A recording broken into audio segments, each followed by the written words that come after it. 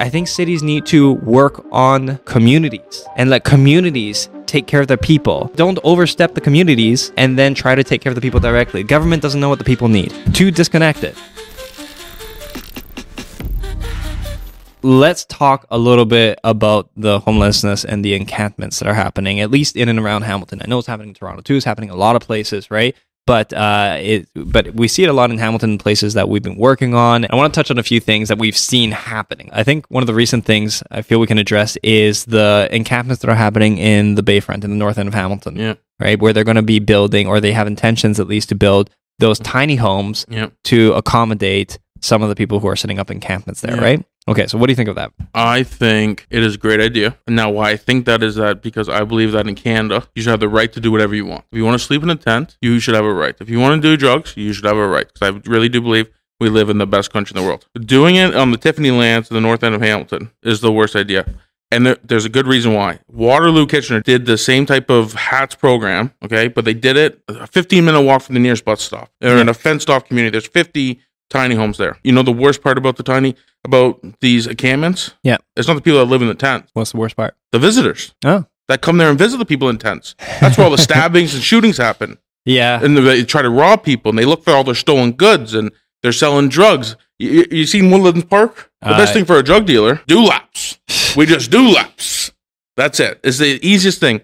The best thing, you do it out of the city. The people that want to be there, that actually need housing, are actually living in the tents. Because I truly do believe there are some people that actually need housing, and they're living in a tent because they're on tough luck. They belong 15 minutes away in a farmer's field where they can get a shuttle from, these certain hours, and they get a little, storage container type unit. So I do think we're in desperate need of housing. Has anyone or any place that you know of done something like that? Waterloo did that. Yeah, okay. Waterloo. All right. And it's effective? Great. All right. Great. And the biggest problem is that we don't let visitors in, and we don't force people to live there. I want to talk about something that touches on the homelessness that may get a little sensitive, but I want to first introduce a little bit of my perspective on this and where it's coming from, because I feel like I have a very unique perspective on this, and I'll tell you why. Mm-hmm. Did I ever tell you that when I was a kid, I grew up in Toronto, and growing up, we had, and it also sounds funny, we had a homeless man that was living on our porch. Yeah. Did I ever tell you this? Never. So we had a homeless man that was living on our porch. His name was Clayton. What? Yeah, this was not funny. This is not funny. No. It's listen.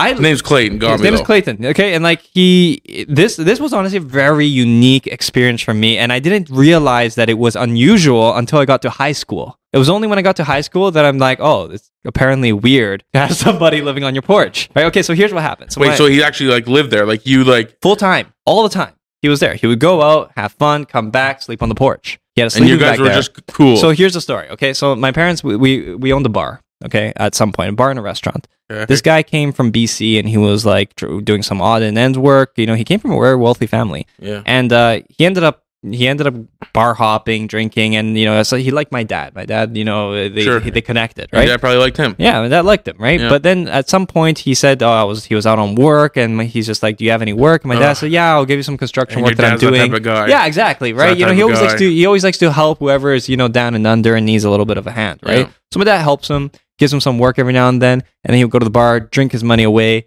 come back. He obviously had a problem. And my dad encouraged him, tried to get him to seek help or whatever, but he didn't want it. One night, he comes to our house because my dad had him help us with construction there, so he knew where we lived. Comes to the house, knocks at the door, be like, "I'm just really drunk, and I can't make it home. And then can I pass out here?" And he was like, "Okay, sure. You can come inside." He's like, "No, I'm good here."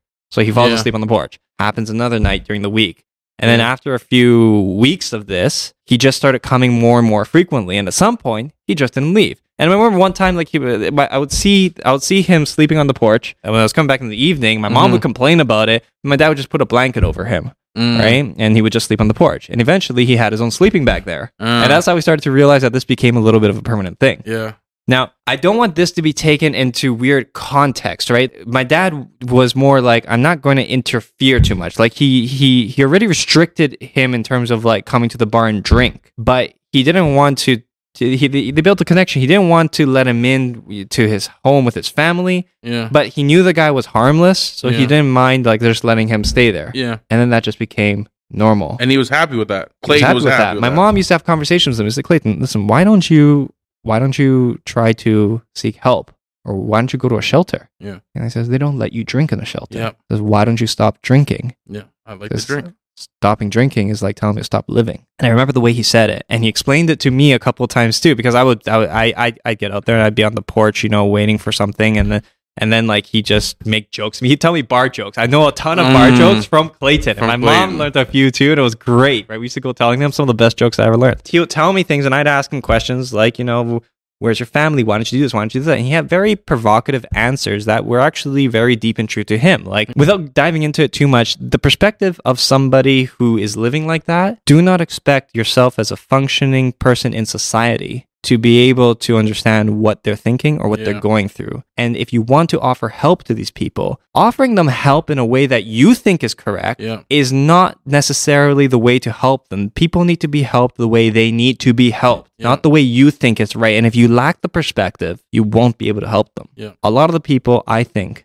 at least, who are where they are there because they have certain preferences. Yes. We have a lot of facilities. Sure. When I went through nursing, I saw a lot of the facilities. They used to tell us where to tell people to go, and there was always rooms available. There was a lot of facilities available, and people have a million reasons why things aren't good enough for them, but they prefer to stay out in the tents. This is the thing: is that you make a statement like this, and it gets taken completely out of context because there are obviously people there who are definitely not there by choice. Yeah, this is where the overarching population shadows the rest, and then everything kind of gets jarbled. Having grown up where I did with Clayton as somebody who we viewed him as sort of something like in the family. Yeah.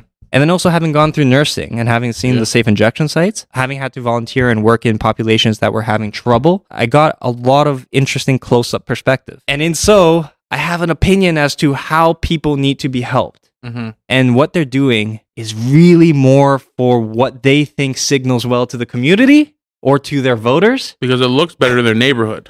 What do you mean? When there's not an encampment, and that encampment turns into little tiny homes, it looks way better in the neighborhood. Homes, listen, these tiny homes, I think you can mark my words today. I want to put this, I want to say this for the record today. Yeah. These tiny homes are not going to be managed properly. I think they're either going to get destroyed or burnt down, right? They're not going to last. Like if they're building what I think they're going to build, which is like they're going to buy them from Home Depot or something, those little ones, right? And I think they're only planning on accommodating 20 people or something? Yeah, the 25? Waterloo one only has 50. Yeah. 50, and there's a always on staff, there's a worker and a security guard that the city pays for. And it costs $2 million to open it for 50 units. I really question the way that Hamilton is going to operate and manage this because I see tons of things that, they don't really manage that well, and it doesn't inspire a lot of confidence. I really hope they do well with it, but the thing is that the community is very, very seriously against it. And the problem is, like what you said, is a lot of the visitors will come by, right? Facilitating things that are not good for the community. Like this one lady, she was just standing outside, I remember,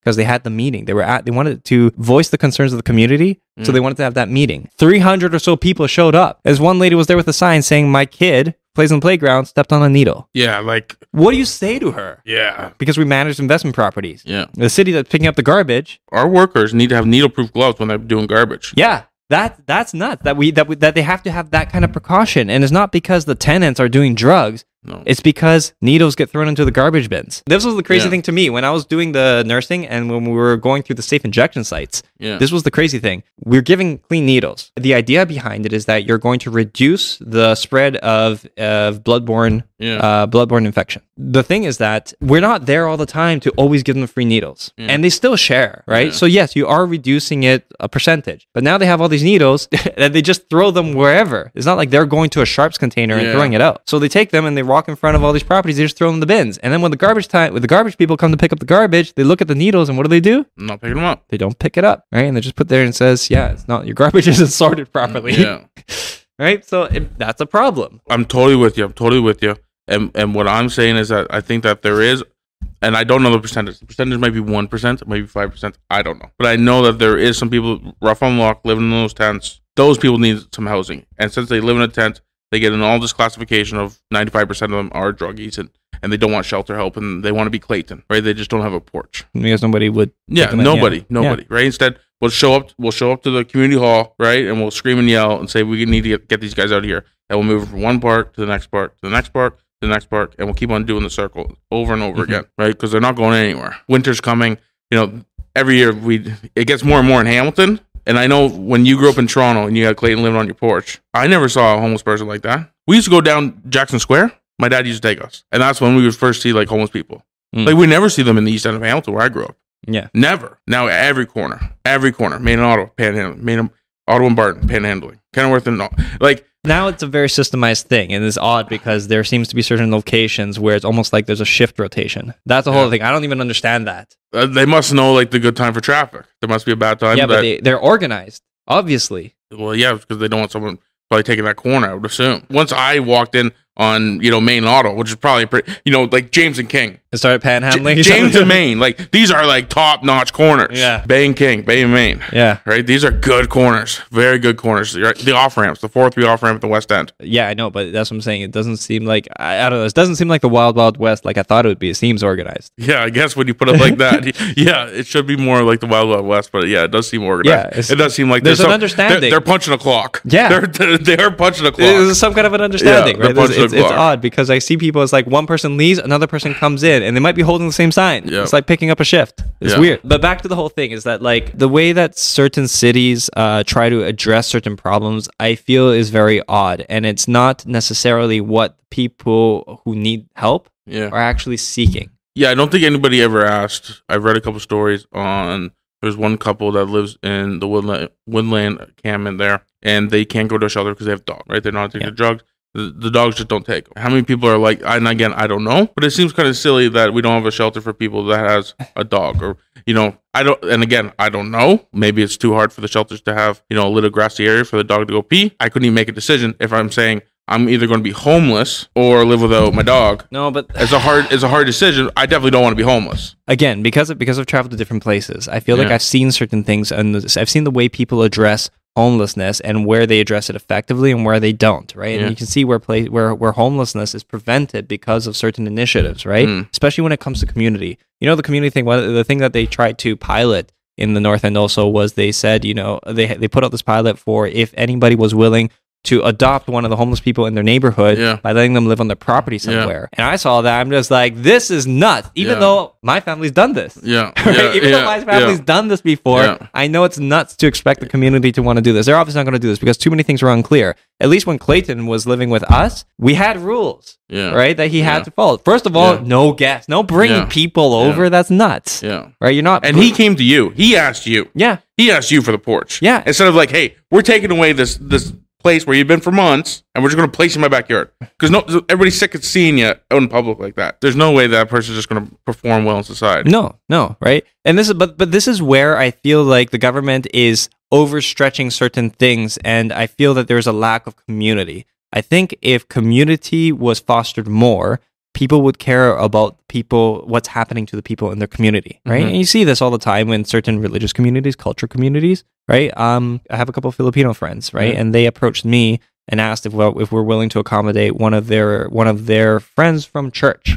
Okay. Right? And that church community was willing to support them through extension, through me, to get them accommodated. Yeah, no, this looks very good to me. I'm happy to accommodate this person because he has the support of your group, and there's somebody else for me to call if there's any problems, right? He was an elderly gentleman, and like technically speaking, if he filled out an application, he definitely wouldn't pass the vetting process. But he came with a community. I would definitely get behind that, right? But this is where when the government starts to overstep, they start to dissolve the people's need for community. Things stop working the way they ought to, right? In Greece, in Greece where I grew up, you would never see this thing happen. If somebody was like that, somebody would come looking for them because there's a sense of people matter. But the thing is that you can't expect people to matter to just anybody. People matter to specific people. One of the ladies we used to work with, she said she had a brother who would end up on the streets. She would go out to find him. Why? It's not like she's looking for some homeless person on the street. She's looking for her brother. Yeah, it's not crazy. That's not crazy. It's not crazy. I think cities need to work on communities and let communities take care of their people. Don't overstep the communities and then try to take care of the people directly. Government doesn't know what the people need. Too disconnected. And on top of that, they're too disconnected. Yeah. And they will never ask for opinions on how to write a bylaw. No. That will never be that will never be a thing. No. And that would solve a lot of our issues. Yeah. Right? And the new bylaw was that, tents can't be there can't be more than 5 tents in a park. That was the new bylaw that they enacted to to solve this. They don't enforce that. Oh, that's always the problem. Is that there are a lot of laws. And so saying that there's 5 tents in the park, the moment that I see Gage Park, there's 4, I can just pull up my tent and camp in Gage Park. Yeah, and then I grew up near Gage Park. We just get kicked out at 11 o'clock. Cops are walking through Gage Park. Get out of the park. Yeah. You're not allowed in here. There are things that become problematic. Enforceability always gets overlooked. It's like you make a rule, you make a law, but it seems like nobody thinks about how to actually uphold this, right? Because let's say you have 5 tents in the park, a 6th one comes in. How do you know who was there first? Yeah. Right? Do you have somebody there like a gatekeeper? No, it makes zero sense. It makes absolutely right. And then when there's 10, what do you do? Which 5 are you going to kick out? Yeah. Right, it's a problem. I think there was something done with respect to sleeping in parks. Yeah, where and if Horvath could decriminalize anything, she would just decriminalize everything. She would just go rogue and be like, you know what, everybody can do everything. Just don't do it in my fucking neighborhood. That's what she would do. There's this interesting thing that I read on like one random Facebook post, which really got me thinking. Because what they were saying, I haven't looked into it enough to see the extent of how true this is, right? Yeah. Well, this is the fun part, right? When we don't have to look into it. I don't know, but okay. So basically, this one guy was talking about how part of the people who are involved in the organization to do this community the tiny house, the hats, are apparently some really big time real estate investors who own property like in certain areas, And there's one guy saying that they're doing this intentionally because they want to devalue the North End. So get this. There's an episode on this TV show that I used to watch. It's called The Boondocks, right? If any of you haven't heard of it, it's a really hilarious show. I like how we're going to loop this in together. No, it's important. Cool. It's important. There was this one episode in The Boondocks where there was this, the main character is the granddad, right? And the granddad started making this really awesome burger. And the awesome burger was basically putting people into the itis, basically putting people into a food coma, right? And everybody loved this burger. This banker comes, or this investor comes rather, and I think he works for the bank or something. And then he says, "Hey, why don't I help to why don't I help you open up a restaurant?" Yeah. And after tasting his burger, and he says, "Sure, yeah, okay, let's do it." So he helps him open up this restaurant, and everybody's lining up from the neighborhood to get this burger. Yeah. And then shortly after, you start to notice certain stats in the neighborhood. People started getting itis. People started getting food comas, and people started getting lazy. People started getting fat. People started getting unambitious, not willing to go to work. People started running out of money. The neighborhood started to go down to the pits, right? So people start taking care of their lawns. People stopped taking care of their properties. People stopped going to work. And then the values of the property started to decline. Yeah. And then this investor went and bought up all the properties around the park. And then after he bought up all the properties around the park, he foreclosed or withdrew his investment from this restaurant, and the restaurant was forced to shut down. And so some of these guys, what they're saying is that they are trying to piss off the people in the community and devalue the neighborhood, because there's a lot of development that's happening in the Bayfront, right? There's a lot of things going up. There's a lot of initiatives, and there's a lot of vacant land. There's a lot of potential there. And think about it. If you live anywhere within the vicinity of Toronto and you want to be close to the water, how do you get close to the water? How can you live close to the water without paying an exorbitant amount of money? Live in the hood. The Bayfront is one of the last few places that you could that you could reasonably get into,